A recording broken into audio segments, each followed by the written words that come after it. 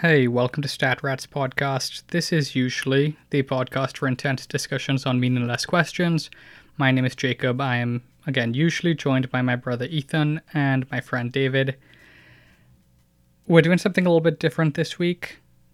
Wanted to address the George Floyd murder, the Black Lives Matter protests, and really the murder of a lot of people. Specifically, obviously, black people and people of color in the United States. We're usually quite apolitical.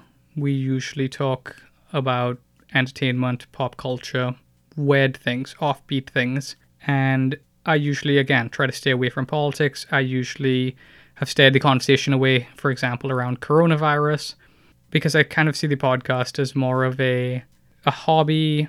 It's more of a source of entertainment for myself. I hope for others as well.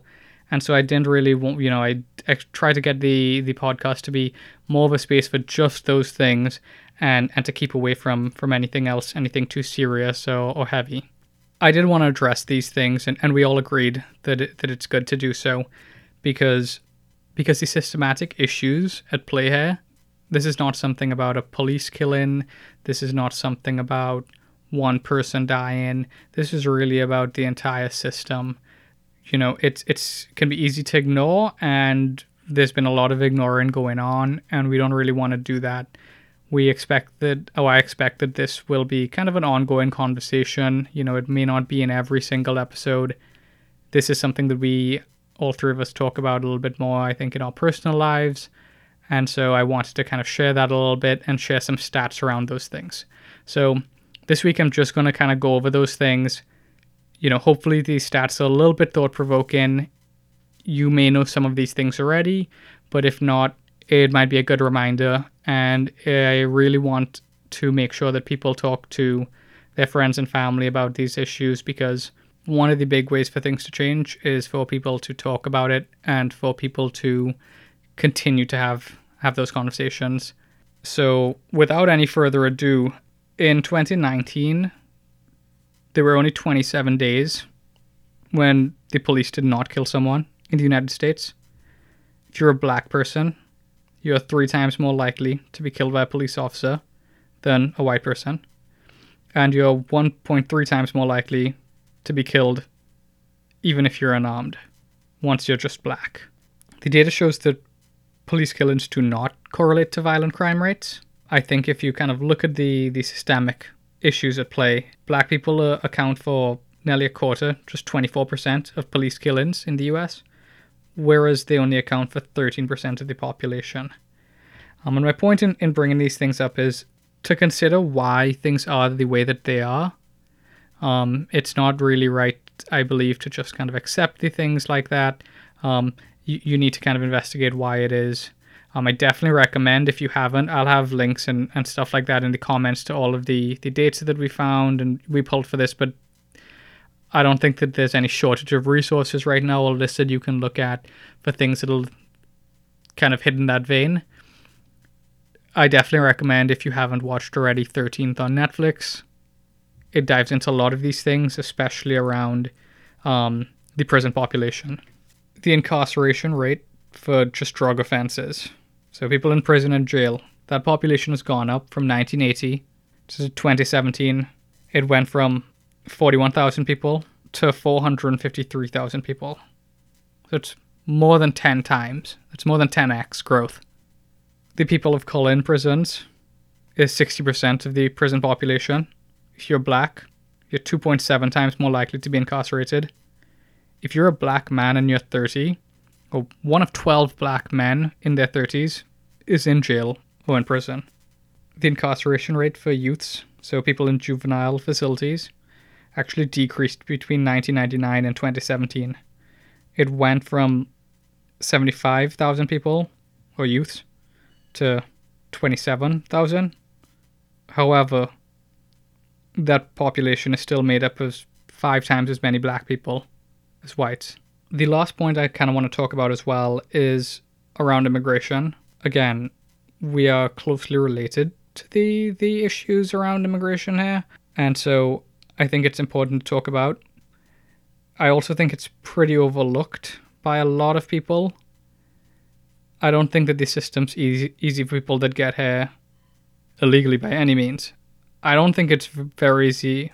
It's definitely easier for people who come here or have the ability to come here legally. But there's a lot to kind of examine around there. I definitely encourage you to look into some of the resources that I'll share around that.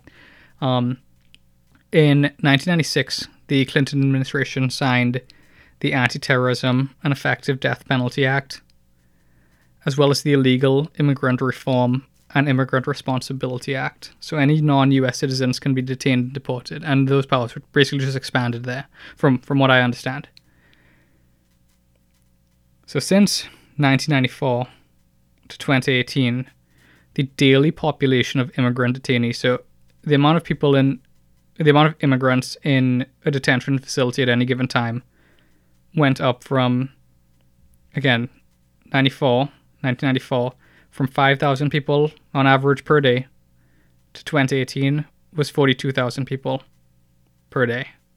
48% of immigrants in detention centers will be there for 2 to 4 years. They deal with prolonged detention, medical issues, nutritional issues, and these are really all, and just like the prison population, these are private facilities the government contracts out often.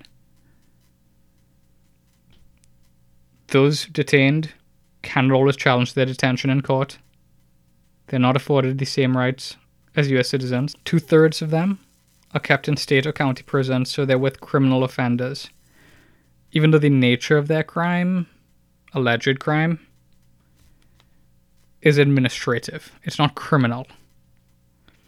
So about 400,000 people are detained per year, and that was in 2009. About 12,000 of the people detained each year are children. Some of them unaccompanied. That's all I have for these stats right now. I think it's a little difficult to talk about some of these things. Certainly not easy conversations. If you are at the point where you're tired of seeing things about this, you're tired of hearing things about this, understand that for some people, they don't really have the choice because they'll live in this. And just kind of keep that in mind as you're continuing to go about this. I think that the last thing that I'd like is for people to feel that this is something that's just here for a little bit and then we can move on to something else in the news cycle. Please continue to have these conversations. Please continue to research, to consume media, to support Black and minority-owned businesses. Because unless people can become more aware and think about their mindset around these things, then it's going to be a lot more difficult for things to change. That's it for this week. Again, we'll be back in 2 weeks' time. If you have any thoughts, any comments, any suggestions, anything like that, you can reach us at StatRatsPod on Instagram. StatRatsPod.com is the website. You can reach us on our own social handles. But otherwise, thank you for listening. And thank everyone again for 1 year of us doing this. It's been fun. We enjoy having these conversations and we enjoy you guys being a part of it. So thank you again and see you guys in 2 weeks.